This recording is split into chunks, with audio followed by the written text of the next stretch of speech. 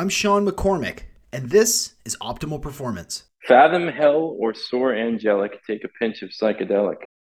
And I hate to break it to anybody who would disagree with me on this, but there are no experts in psychedelics. It's too broad of an arena. When you open up that wormhole, it's infinity. No one is an expert when it comes to infinity.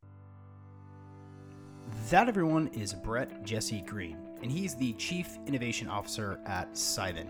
And what Cybin is they are a publicly traded psychedelic company leading the industry in developing proprietary psychedelic therapeutics. Brett is a fascinating person. He was reading about psychedelic trip reports at the age of 8 and writing philosophical poetry as a kid as well. In this episode, we talk about how he continues to innovate against the greater world who is skeptical about psychedelics, and what it takes mentally, emotionally, and practically in order to continue to pursue your dream.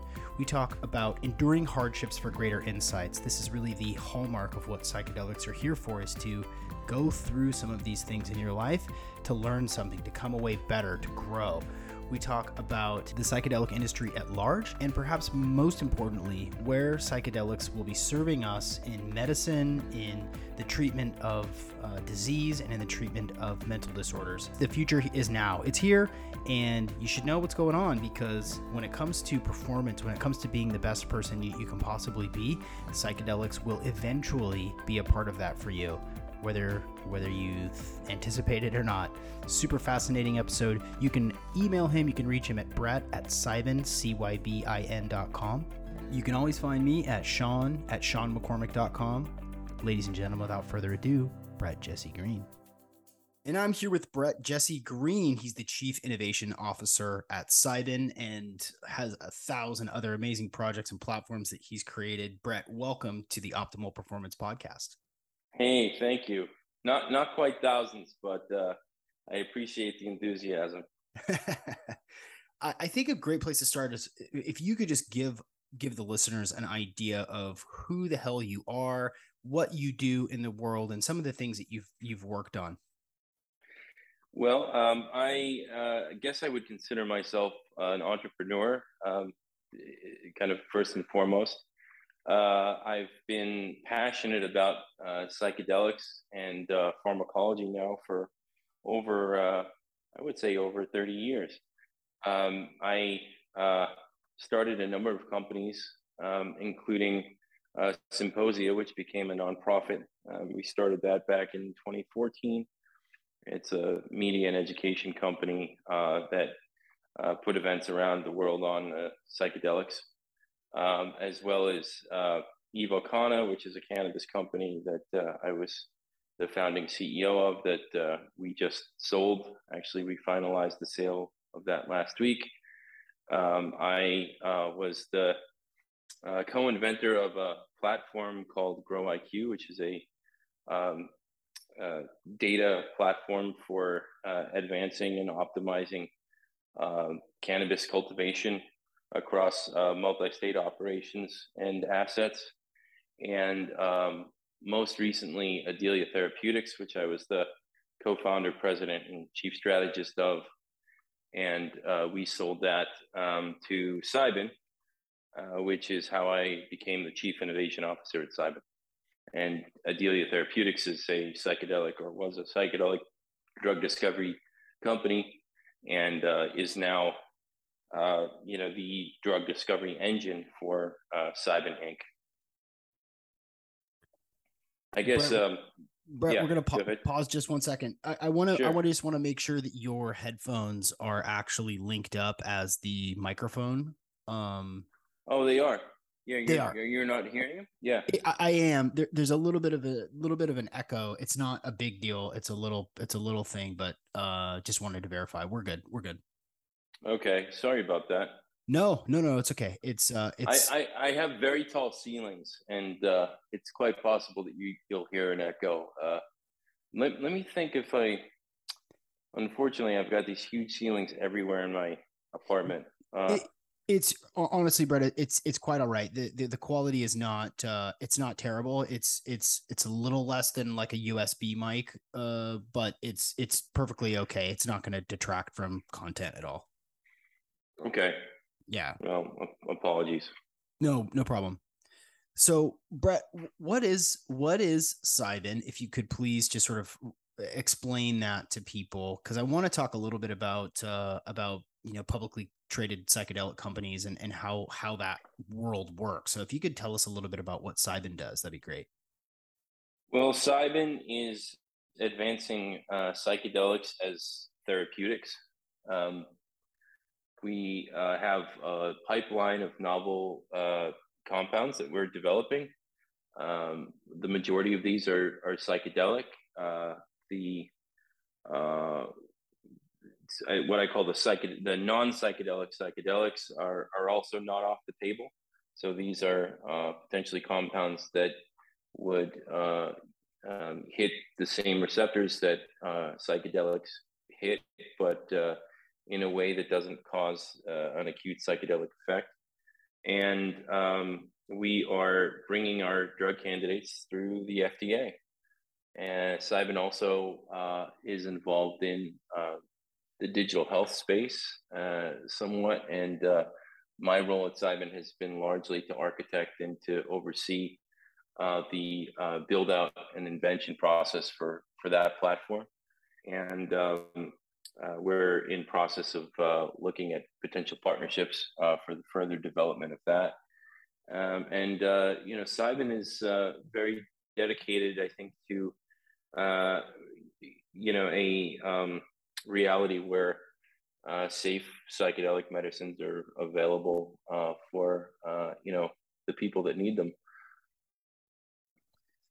We've done episodes before on the future of psychedelic medicines and and also the cross section of the digital space. And I'm always curious to get people's opinions about the opportunity that lies ahead for treatments, for medications, for the application of psychedelics in a real practical way. And so I'm curious about, obviously you're all in, and I would love to know what is the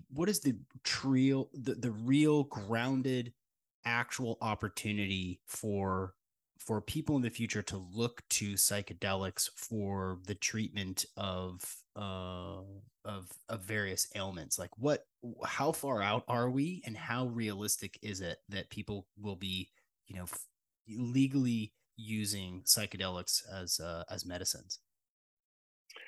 Well, people are already legally using psychedelics as medicines.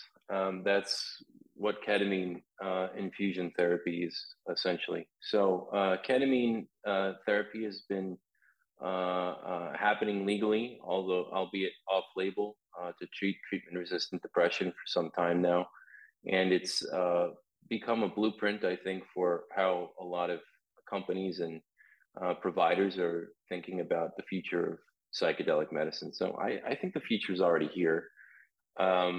In terms of kind of a more grounded of, when am I going to be able to go to my doctor? My doctor is going to be able to prescribe, a classic psychedelic like a psilocybin or a psilocybin-like compound or a DMT-like compound or MDMA. I think MDMA is going to be the next one that's going to come out. It's furthest along in clinical trials, as you probably know, via MAPS. And I think that MDMA will likely be available for treating PTSD probably in the next, 3 to 5 years.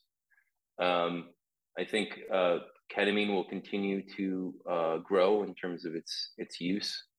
And the providers that are involved in ketamine, I think, are rightly looking towards the future, as I said, of other psychedelics to come out. And so the use of legal ketamine is, in a way, kind of a pipeline towards approved psychedelic medicines in the future. And I would think that psychedelic treatments will be normalized and kind of the standard, even first line treatment within 10 years. Wow, within 10 years. What makes you say that? Well, as you know, there's an epidemic with depression and mental health, and the treatments that are available now are effective for some people, but less effective for a lot of others. And also, there's little in the way of adjunct treatments to supplement or complement existing treatments for depression and mental health. And I think that the sheer need and the size of the epidemic is such that, as you've seen, the Biden administration, I think, is behind trying to figure out how to accelerate this process. And there's a lot of interest in, helping people, either helping veterans that are, committing suicide, 22 people a day by some estimates, or, people who are suffering from treatment-resistant depression. I mean, we're talking millions of people. There's a real push to find something better. And anecdotally, it would appear that for a lot of people, psychedelics is very promising in that respect. We still have to go through the FDA. They have to, make sure that these are actually better than placebo, and that they are safe and effective. And I think there's a lot of companies that are pursuing that avenue, and it's hard to believe that unless the amazing anecdotal data and the university studies that have really been prominent, I think, in making the case for this are just completely wrong.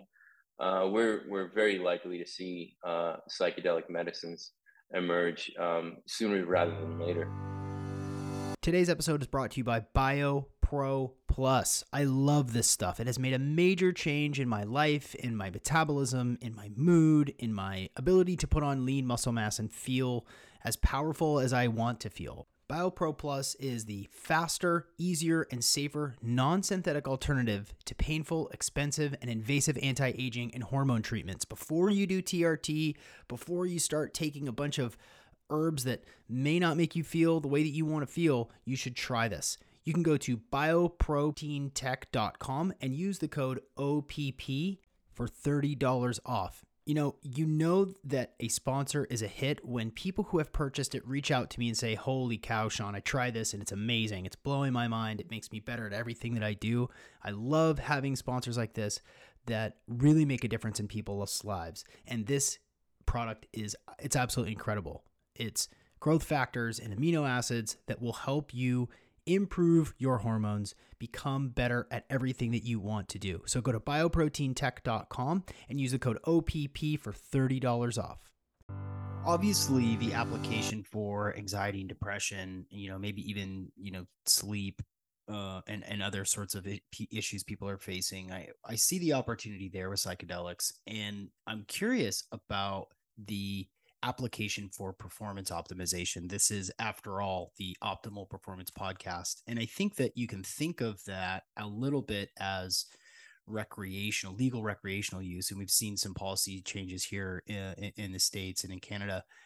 But I'm curious about the application, the responsible use of psychedelics for performance optimization. And I'm curious about your thoughts, because we often hear about anxiety and depression for treating, folks who are experiencing mental issues. But what about the rest of us who are also interested in psychedelics for enhanced cognition or, athletic performance, etc.? Like, do you think that what sort of compounds do you think lend itself to that? And do you see a pathway for the use in that respect? I think that they just, I forget where this report came up, but more people now are trying psychedelics or have tried psychedelics at any time in history, and that includes the 60s.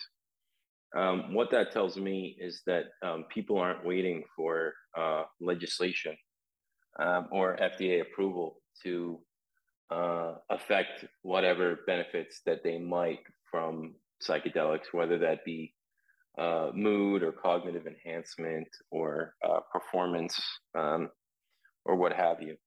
So, again, the future is already here. The question is, uh, does this, you know, clandestine base of people that are kind of surreptitiously using this, that's growing all the time, and the climate of increasing decriminalization states, is that going to morph, and how quickly will that morph into, a legal, accepted marketplace? It sure looks like there's going to be legal psychedelics, I think, and that poses, I think, some questions, certainly. And there's a lot of groups that are, I think, considering those questions. There's an event. Actually, it's funny because Symposia back in 2014 or 2015, we put on a conference that was entitled "Envisioning a Post-Prohibition World," which was designed to think about these very things, and to do that thought exercise of, when psychedelics are legal, what would happen, and what should happen. And this was at a time, back in 2015, when very, very few people were thinking about this seriously. And this is way before Michael Pollan. This is way before, this industry that was created. And actually, Symposia was, I think, one of the first, companies set up to actually kind of discuss these kinds of things.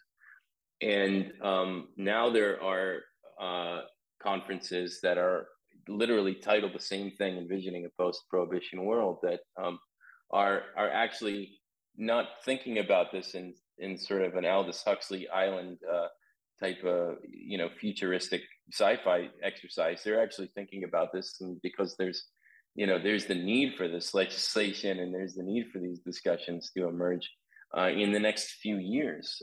So we went through a tremendous paradigm shift in the last 10 years about this discussion. And I think that, from the Biden administration's support for, the legalization of some psychedelics, whatever that looks like, to state legal in Oregon, or the decrim movement in other places, we're definitely moving towards a place where people are going to be using psychedelics. Now, whether or not the government continues to criminalize those people or not, the future of psychedelic use for optimization of performance and cognition, I think is certainly here. And I think it's here to stay. And I think more and more people are going to come to this. But, your question raises another question from a pharmaceutical perspective, which is, well, if this is happening kind of in the decrim or legal market, then what is the role of the pharmaceutical side of things? And I think that the answer to that is actually really coming down to the indication, because, there's a big difference, I think, between having what you consider to be a functional baseline, and that's a baseline where you are relatively good to go, and where psychedelics in low doses or not act as a tonic for your relatively functional baseline, versus you have a really debilitating disease that you need a treatment for. And it's designing the treatment that best is optimized for that indication that I think pharmaceutics at its best is there to do. So I really believe that the pharmaceutic side and the whatever emerges to facilitate this performance optimization need is, I think those two things can coexist, and indeed they will coexist. Yeah, I like that.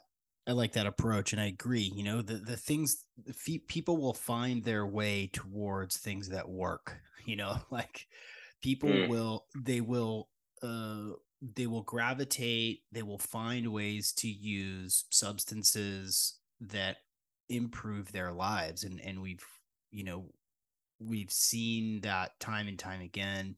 And when the public demands change in policy, when they demand research, when people are already using various compounds to improve their lives, the tides shift. And I think that's exciting because, like as you said, there's more people experimenting using psychedelics in a responsible way. That that on the backside of that is more research, more clinical trials, more integration into this sort of allopathic health paradigm, because they work, and when things work, people will continue to adopt them and to use them. Mm.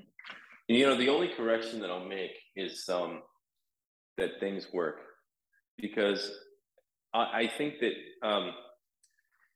it's clear to me that psychedelics work in certain contexts and certain circumstances, in quite a few actually. But it's unclear to me that they work all the time, irregardless of set and setting. And I think that you'd have a lot of agreement about that from people who've been thinking about psychedelics for a while. And that also includes this notion of low dosing, meta dosing, or what some I think call microdosing, but which is sort of a misnomer. There's a lot of attention, I think, being paid to the benefits of low dosing, and I have personally found low dosing to be effective. But I think there's still more research to be done in terms of what the long-term impact and the best dosing regimen is for this kind of thing. And you have some companies that claim to be investigating that. One company I saw the other day on LinkedIn was saying that they think 3 weeks on of using daily microdosing and 1 week off is kind of the best approach. Jim Fadiman might have another approach. There's still disagreement there, and there's not a lot of research into what actually constitutes the best impact for performance. And that research, seeing that the foundational research for this has yet to be done. We certainly don't know how dosing regimens change, per individual, per indication, et cetera. So there's still a lot of things to work out. And I think that there's still some potential risks that what may be cognitively enhancing one day could by week 2 be actually a negative. And I think Stephen Dedalus, who is James Joyce's protagonist in some of his novels, Joyce had him say, history is the nightmare that we're awakening from. And I think that one of the nightmares that we're awakening from is this notion of a daily vitamin that we take every day. This is not how a lot of cultures do medicine. They don't, this idea that we should take, the same pills every morning. It's not, it really doesn't have a lot of precedent to it. And I think for good reason. If, for example, in Asian, in Chinese medicine, you have this notion of a tonic where, you don't take the tonic every day, you take the tonic as needed. In our pharmacology, you have this, what you'd call, I guess, a baseline or basal tone where you have endogenous activity, endogenous, neurochemistry that is, right, always happening. And I think at its best, psychedelics can sometimes reset that kind of activity. And there's also this mechanism that you've heard of called neuroplasticity, where you're essentially resetting certain patterns that your brain has been wired into. And the ability to reset those patterns and change the endogenous baseline neurochemistry, I think is one of the best things that psychedelics potentially pose. But the notion that you're going to continue to introduce a psychedelic into that system, in some way, I think obfuscates the benefits of being able to modulate that endogenous system so that you are able to have a stronger baseline, as opposed to continue to insert what I consider essentially a tonic into this soup. And in my own experimentation, I feel that by the second week of meta dosing, and I'm not alone here, I've talked to other people. I've experienced irritability, I've experienced even some depression, and it's not clear to me that it's beneficial to continue to use psychedelics, or even cannabis for that matter, on a consistent basis, regardless of how you feel without those drugs.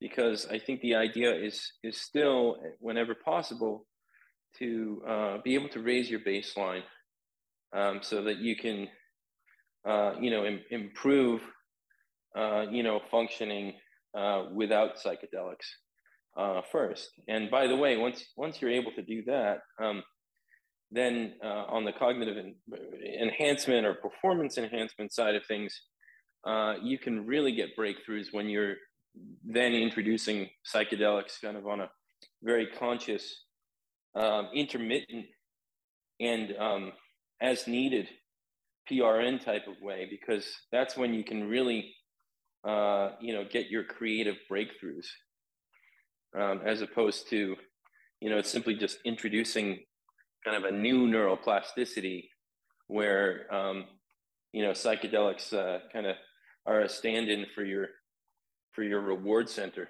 if you will. That's interesting. I was not expecting that. I mean, I love your skepticism of the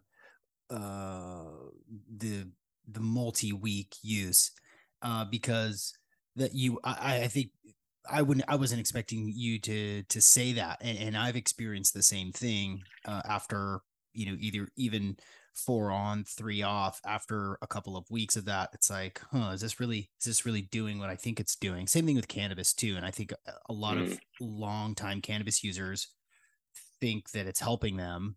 They've been used smoking every day or multiple times a day for weeks, or for years and years and years, and they think that it's helping them in a certain way, and the fact is it's probably not helping them in the way that they think it is. So I find that really interesting, and I think with anything, you've got to be honest with yourself about what you're doing, how it's affecting you, whether it's helping or not. But I do want to go back to this, meta dosing versus microdosing. Can you, why don't you like the term microdosing? Why is that a misnomer? Well, it's like any term that's unclear that causes a lot of ambiguity amongst people who use it and those who are trying to figure out what this stuff is all about. When we started using the term microdosing, which, by the way, the whole term has a pretty interesting story. It was actually coined by my friend Rob Forte, who actually communicated it for the first time to Jim Fadiman, and Jim Fadiman kind of took it and ran with it, and good for him. But the term is a misnomer because in some circles, what microdosing meant was a subperceptual dose. In other words, you were to take a dose that was so small that you wouldn't feel it. Let's say 5 micrograms to, I don't know, 10 micrograms. Although I definitely feel 10 micrograms. and we're talking LSD now, but there's corollaries to, psilocybin, et cetera. The idea behind the term microdosing in many circles was that it was subperceptual. The fact is, most people who are using what they consider to be microdoses are not having subperceptual experiences. They're able to perceive what it is that they're doing. But when you test subperceptual microdosing against placebo, the data hasn't been great, especially not for cognitive enhancement. So it hasn't really proven to be better than placebo. However, the work that established metadosing, it really goes back to the 50s and 60s. And I think that there's very little debate as to whether perceptual small doses of psychedelics have perceived benefit. Now, I don't know if they've tested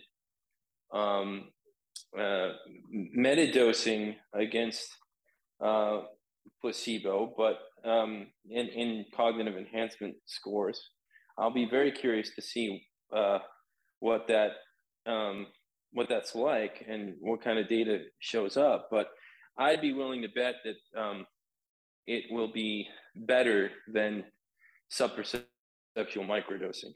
So metadosing, I think, is an attempt to maybe get a little more clarity out there in terms of this concept of, using doses of psychedelics that you can certainly feel, but that aren't overwhelming and don't lead you to the same kinds of experiences and inebriation, let's say, of full-on psychedelic doses. Interesting. I like that a lot. Yeah, I'll skip my thoughts on it because there's lots of different places I want to go with you. I want to take a little bit of a left turn because, in our, we hung out one afternoon and had a float session and chatted and I got to hear about your story, the different companies, your experience with psychedelics, your connection with altered states of consciousness and seeing how you have been involved in the psychedelic space for such a long time and still are, a really youthful person. I want to dive into this idea of being a little bit risky with your projects. You have undoubtedly received tons of skepticism, criticism, and you continue to advocate and research and do great work in the world. And I think that a lot of people, a lot of my listeners at least, like the idea of entrepreneurship, of innovation, of doing things against the grain. And so I would love to hear how you manage, cope, deal with, and move through skepticism when people are critical of what it is that you're doing. How do you stay the course and stay focused on what you believe is right when people may not always appreciate where you're coming from? Oh, great question. When I was younger, we're going back to probably age 6 through 8. I was diagnosed with ADHD, and I was not the best follower of directions, and I was quite hyperactive. I had lots of tantrums, etc. And my parents, did the best that they could. But I think it's a certain point, to cope with my neurodiversity, let's say, I had to sort of own the fact that I was an iconoclast. I had to bring that into my identity so that I was able to live with myself and not walk around just thinking that I was a bad kid and stupid and anything else that I still told myself, by the way, but um, that's another story. But so I had it kind of in my identity that I was a rebel, and that the mainstream ways of thinking, this notion of normalcy, etc., was just not for me and not helpful to the world. And I spent a lot of my early childhood reading, writing existential poetry, reading philosophy, reading about psychedelics, actually. And I was a very, very weird kid. And so I emerged from childhood really thinking that, the planet was screwed up because of our sense of what was normal, and that we needed to obliterate this idea of normalcy in order to get something better that was going to work for everybody. And I carried that into my career, and I knew pretty early on that psychedelics were very important, to me, and that they were this sleeping giant in terms of their potential. And I was extremely passionate after both my research and my experiences, because as a young kid, I would go home from school and I would go on Erowid and just read all these experience reports about every drug and for fun. That's what I did long before I ever took any psychedelics. And I would read every book I could get my hands on about psychedelics, Timothy Leary, etc. And long before I ever took a psychedelic, I was very passionate about the subject. So when I finally took my first psychedelic, which was at 15, which was young, but it was 5 years after I started to really seriously look into psychedelics, I just became a lot more committed and more passionate about the subject and getting the word out. And people told me I was nuts, but I was a historian in my own way, and I read about the history of psychedelics very avidly, and I saw how society changed. And so, while my parents and everybody else told me I was nuts to be interested in the subject and it was just drugs and garbage, I knew enough about the history where I could see through that. And I didn't get into psychedelics for the money. I never knew that it was actually going to be legalized or mainstreamed or normalized or destigmatized to the extent we'd have an industry. And I didn't care. That wasn't what motivated me. And I wasn't all that optimistic about the government or about, the powers that be allowing these drugs to emerge as they have. And so when I started symposia and when I would tell people about psychedelics, it came from more of a an advocacy activism type of place, and in a place where I was just really fascinated and passionate about the subject and the history, etc. And sometimes in life, what you do for a passion becomes something that you can make money on. It's not all the time that happens, but psychedelics were one of those things. And so I was going to stay the course in terms of my passion and love and advocacy for psychedelics, with or without the financial incentives. But it just so happens that society caught up to me this time. And, I'm glad it did for the most part. And in terms of like telling your audience, what to do when you have an idea that nobody else will accept or is very skeptical of, what I would say is that if that idea is meant to happen and if you're meant to do it, you'll do it. you'll do it regardless of what anyone else says. And you might fail or you might succeed, but you'll do it by virtue of the fact that you have to, which is what Rainer Maria Rilke, who's the great German poet who wrote Letters to a Young Poet, said. He said, we write poetry because we have to. You know, I'm a big believer that if you're going to go out and change the world, you will be driven to the extent where nobody will be able to tell you otherwise. And if you're not, you know, kind of designed for that, and if you're not, you know, destined to be successful with it, then you won't be. It's pretty simple, actually.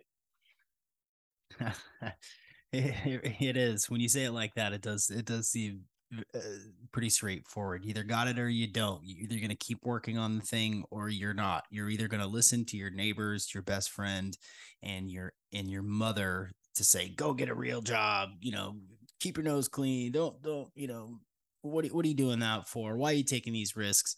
You're either going to listen to them or you're not. Um, and you know, yeah. sometimes the worst part is sometimes they're right.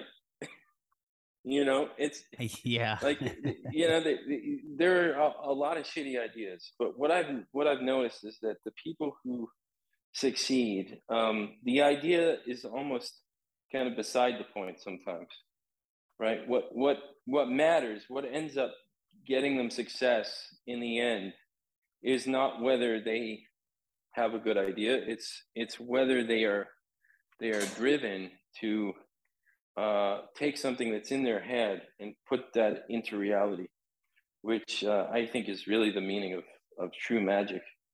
And if people are obsessed with that, then eventually I think they will come out with so many possibilities that something will hit and they will be able to succeed or not. That also happens, you know, and unfortunately.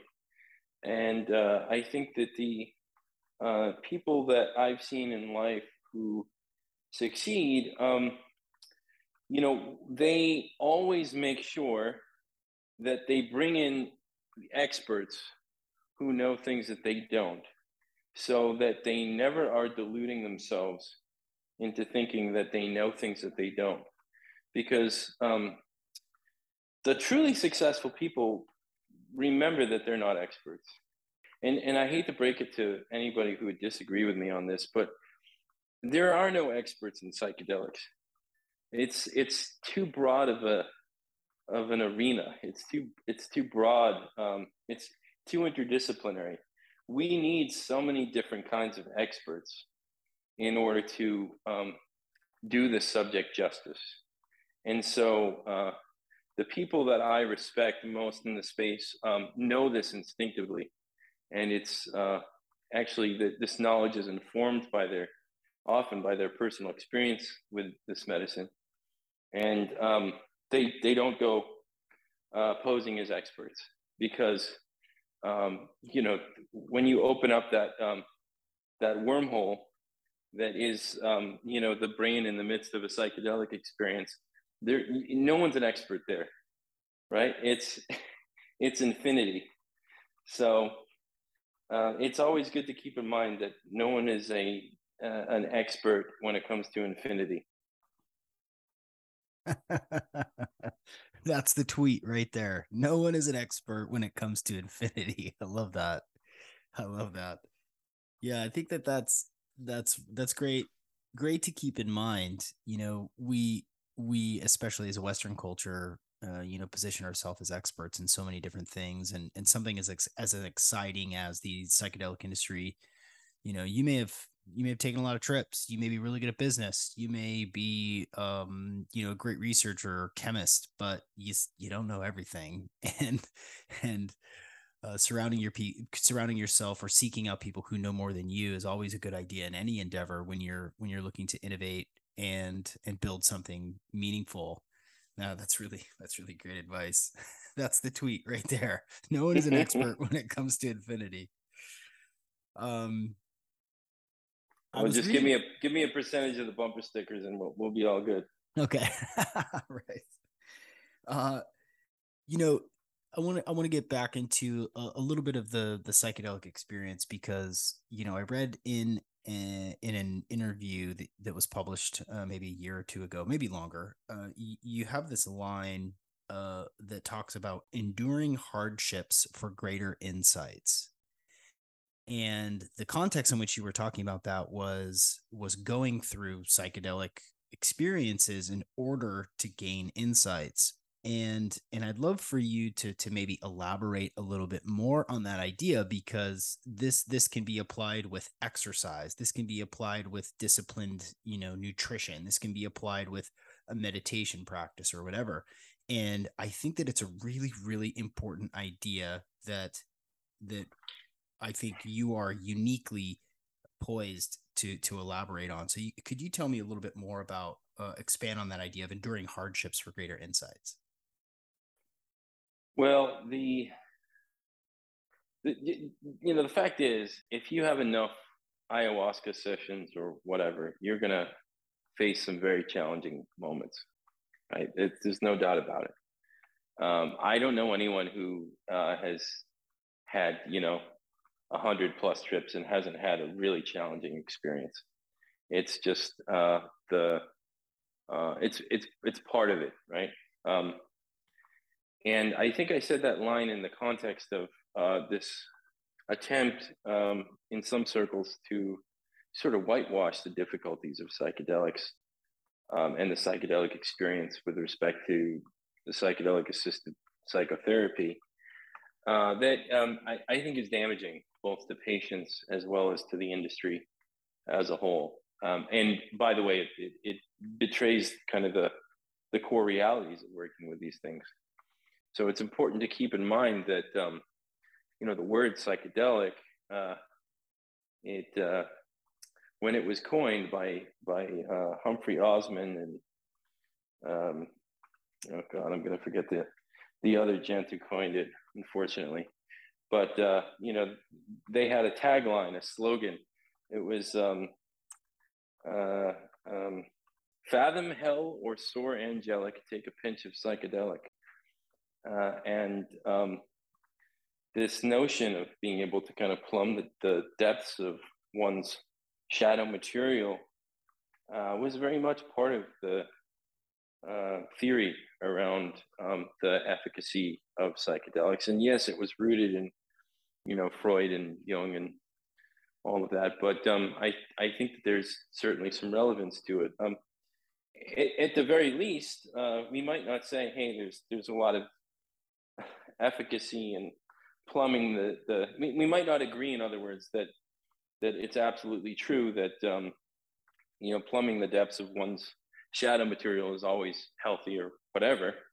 But I think we could say that it is true that when one is going through a difficult experience, being able to make it out of that experience in the best possible way, where for the least amount of damage, and where you're liable to be able to integrate it in the best possible way, is preferable to being further traumatized by a challenging experience. So, I take a kind of a utilitarian approach, to this work, and the idea is to minimize harms and maximize benefits. And to that point, I think it's always better to try to make the best of whatever experiences that we endure. Now, the caveat to that, which several of my colleagues, especially at symposia, would bring up at this point, is that the opposite side to that is that there's no such thing as a bad trip. And I think that this statement is kind of patently false in a practical way. Like there are definitely bad trips, right? Like people attacking their friends with an axe because they think they're demons because they're on LSD, that would constitute a bad trip. People, going through the cliches of jumping out windows, etc., you know, I would consider that a bad trip. So I would never go so far as to say there's no such thing as a bad trip. But I do think that to this point of enduring hardship and being able to do so in a stoic way, where you can learn from that hardship as you go through, is absolutely important in terms of performance. Right? It's important if you're an athlete and you're trying to break through that second wind. It's important if you're studying for the bar and you just feel like you can't go any further, but you have to. There are moments in life where we have to force ourselves to do things that are extremely difficult. And a lot of times we realize in that process that actually they weren't as difficult as we thought. And that we just had to look at them from a separate angle. And psychedelics can give us that angle sometimes. The last thing I'll say is that what I've noticed, I've noticed somewhat of a paradox in terms of reactions to psychedelics. And maybe this is just kind of my anecdotal armchair psychologist speaking here, but when I've seen people who are going through a lot of suffering take psychedelics, they seem to get a clearing from that suffering. And they're able to view that suffering in a dissociated way. And this is, part of the theory around why MDMA, for example, works with PTSD and other psychedelics. But I've also seen that when people come into psychedelics with a smiling face and, ready to have a good time and, maybe not in touch with their shadow material, they tend to have more difficult experiences. And I always found that interesting. I've seen it time and time again at different circles and, from people's reports. And it's not always that way. Some people I think can take psychedelics at a fish show and, they have a great time and it doesn't look like they are having to deal much with shadow material. And, God bless those people. But I think for others, there seems to be really this inversion between, the responses of people who maybe do a lot of suffering in their daily life, having experiences that are, where they're allowed to view it from a different side so that they can remove themselves, at least for that session, if not a lot longer, from that suffering versus, those who are pretty unconscious going into those experiences and then becoming conscious of some unconscious material that is very hard, very difficult to process. So, I mean, what does that tell me? I mean, to the extent that that's true, I think that tells me that, this notion of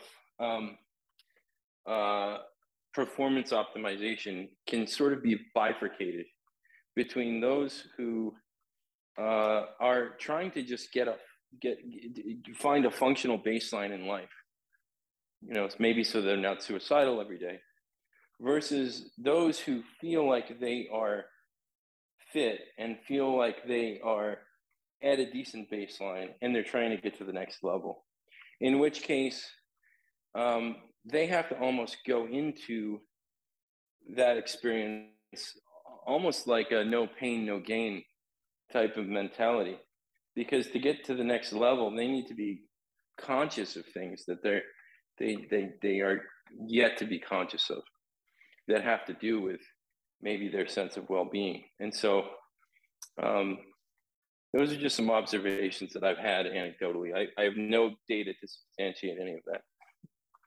That's quite all right. You don't have to show your work there. Okay. That's okay. No footnotes. Yeah. When I think about the number of publicly traded psychedelic companies that are, innovating in their own unique ways, and because it is infinity, and because consciousness is infinite, and psychedelics affect consciousness, I I'm curious about sort of if you could give everybody, for someone who doesn't really understand how, you know, psychedelic companies are able to monetize and actually make money as publicly traded companies when there's, legal ramifications or, um, this is a terrible way to ask the question, but could you maybe sort of break down or explain to people sort of the various ways that that publicly traded psychedelic companies are legitimized? I think you're asking me, how does a public company retain value when it's not making money? And that's Yeah. an interesting question. Yeah. So uh, the time horizon on most companies is like 5 years, right? Like, forget psychedelics, forget public, right? Let's say a tech company, right? Tech company, you want to get your product out there as soon as possible in some kind of beta version. You want to further optimize it. You want to boost your users, and eventually, you either want to go public yourself, or you want to have some kind of exit, either being acquired, or you want to raise some kind of Series A and be able to boost your revenue at some point within that time span. With pharmaceutics, the time horizon is a lot longer because you're having to factor in clinical trials, which take a while, FDA approval, the whole process. Not to mention, the discovery and development process for a pipeline. And at Cybin, we've done, I think, a remarkable job actually moving at the speed of innovation with respect to our pipeline. But it's a different time horizon, and we're looking at more, 8 to 10 year range where we'll be able to get FDA approval for our compounds. And so by the time that happens, the notion is that every year for a novel compound that you have, having gone through FDA approval, you're hoping to do $1 billion a year or something in revenue, if not more. So the reward is bigger, but the wait is longer. And the idea behind the value of the public company is that your investors are supporting the long-term vision that you have. And we're lucky at Cybin that analysts have been very favorable. And I'm not going to get into details about that because there's legal ramifications for me doing so. But your listeners could find that information if they want.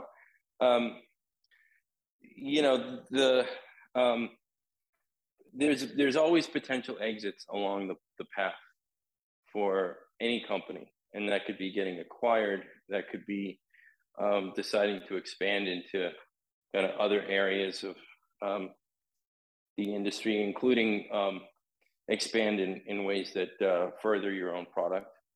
For example, if you have a drug, typically, companies will partner for the distribution of that, but not always, right? So there's a question about, do you do your own clinics? Do you not do your own clinics? Do you work with a distribution partner? Do you partner with a bigger pharmaceutical company? So there's quite a few options for monetization along that path. But generally, it is a long time horizon, and the value of that company needs to be supported by projections as to when the company is going to pay off, and usually those projections are quite impressive, because once a drug is FDA approved and it's treating people who have no other kinds of treatment, you don't have to stand out there on the corner trying to sell it. People come to you. Doctors want to prescribe it, etc. So that's the thought process.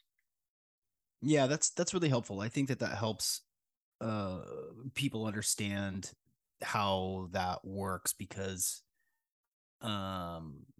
you and especially me and especially you were privy to how the market works. We're privy to innovations. We understand the potential, but I think you and I are still super duper early in what will come out of this resurgence and popularity of resources and use and applications. So it's cool to be able to we're gonna look back at this episode in 10 years and go, oh man, we were still early, or 30 years or 40 years, man, we're still so early in the process. Mm. um what does a chief innovation officer do at a company like Cybin? Well, I come up with out of the box ideas, hopefully, and then I try to get the buy-in of my skeptical colleagues and make those things happen. In my case, it's been really around what I call patient experience. So using my experience to put myself in the shoes of our patients and make sure that our approach to who we're treating is in line with what's going to be effective. Now that has in turn lent itself to the development of our proprietary digital platform, which I have alluded to, which we're in the process of seeking partners for. And it's also, played a role in the discussions around which drug candidates we develop, what those drug candidates look like, how we design them, et cetera, et cetera.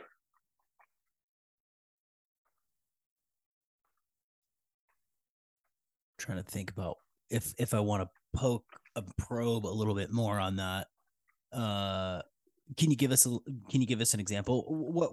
What's an example of convincing team members of something that you're working on that makes sense as far as helping patients?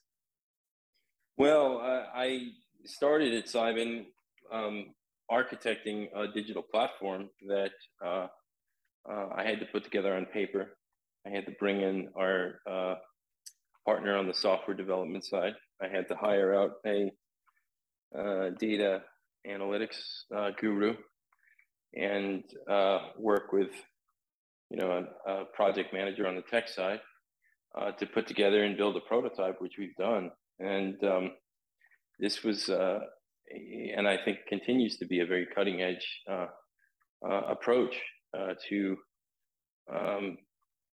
supporting patients on psychedelic medicines and supporting them before, during, and after.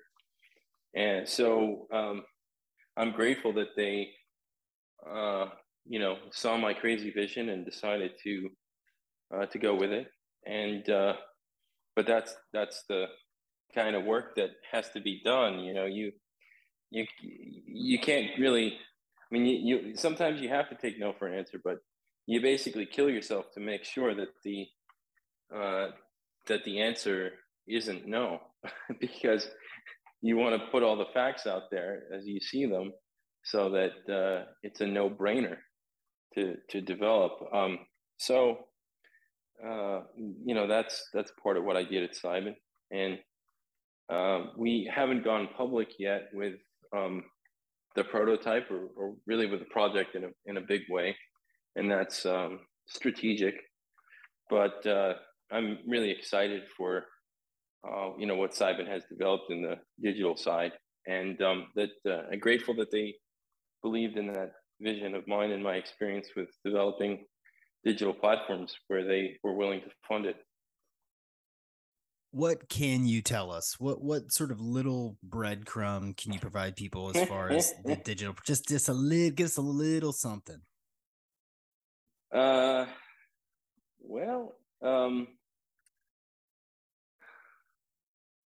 I just don't know what I can say, and what I can't. That's all right. That's all right. We're a public company, and I should probably get some clearer guidance on that, but I did not for this call, unfortunately. And since we haven't had any kind of press release about this, I'm reluctant to make this the press release without fair talking enough. to anybody at the company. Apologies. No, it's okay. Fair enough. We'll keep a lookout. Yeah. Um, as we take this interview to the finish line, where a couple of things, and this is not only where can people find more about you if you want them to, or about Cybin or any of your other projects, where would you point them on the internet? But also for people who are less familiar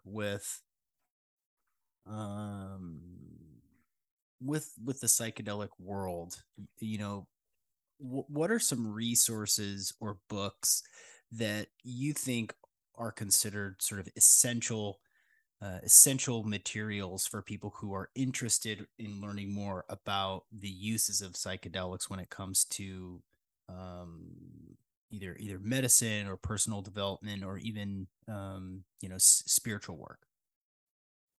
Mm. Well, I think it's important. It really depends on what you're looking for. I think if you're looking for, uh, as good of an understanding about the entire field of psychedelics as you can get, um, go back to the classics, right? Read about, uh, Doors of Perception. Um, uh, Try to look for older papers on psychedelics, which are available on PubMed, and look for sites that have timelines. Like Psychedelic Times, I want to say they have a timeline on their website.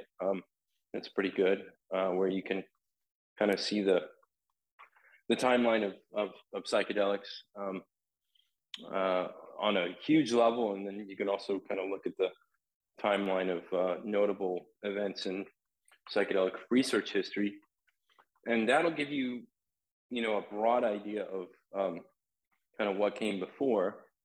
And I think it's important to kind of know what came before so that we're not sitting here thinking that all of this is new or something. Some of it is new, but not all of it. I think in terms of you know the uh, psychedelic uh, experience, and the kind of the anthropological side of it, maybe. I really recommend Jeremy Narby's book, The Cosmic Serpent, which is just a lot of fun and really interesting. Yeah. Um, yeah, I think in terms of the history, I recommend Acid Dreams or Storming Heaven, which are two books that came out a while ago, but really do an incredible job at the history of these things, which is not straightforward, right? It's not what people think. It's not just that, hey, these things were criminalized and uh, you know then we haven't had research, and now there's a lot more stuff that happened in the history, and there's some reasons for why history turned out the way that it did that I think are unclear to most people, that I think are fascinating to at least know about. In terms of I don't know, like in terms of like uh, the guides on how to actually sit for somebody. To be honest, like I haven't read all that much about that.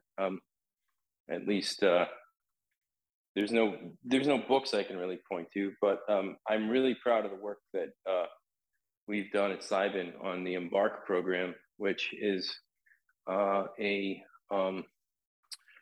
just really, I think, a fantastic amalgamation of a lot of what's worked historically with psychedelic assisted psychotherapy, put into a framework that's not unlike a DBT. And the authors of that are Bill Brennan and Alex Belser. And I think if you Google Embark, you'll be able to read through the Embark manual, which takes into account, again, as I said, a lot of what works.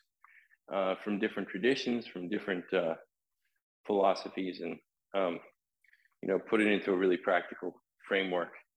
And I would urge anybody who's interested in that to check it out.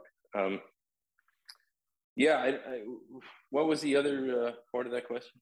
Yeah, where could people learn more about you or the work that you're doing, or where they, projects that you've been a part of that you could share with people? Well, people can feel free to email me at brett@cybin.com. I actually don't like to put out, to keep a running tally of my accomplishments. I don't want a personal website or any of that. I end up getting just inundated with things.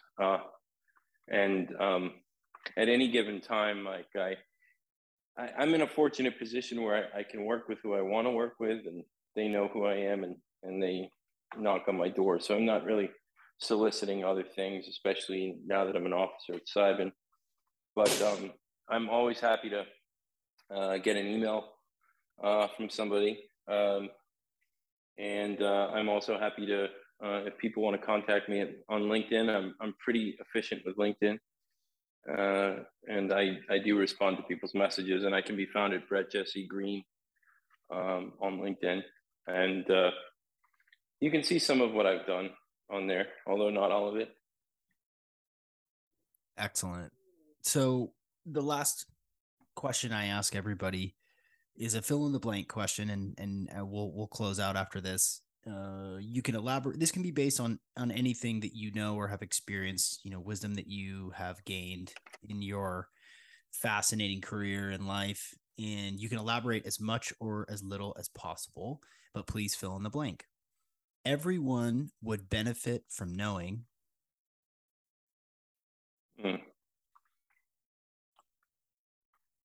Everyone would benefit from knowing that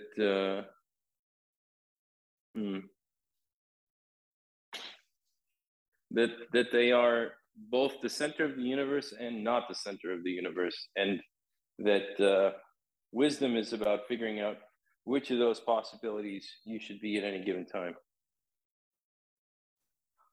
Oh, that's one to sit and ponder underneath an old tree. That was excellent. I've asked that hundreds of times, and that's the first time I've heard that one. That's wonderful.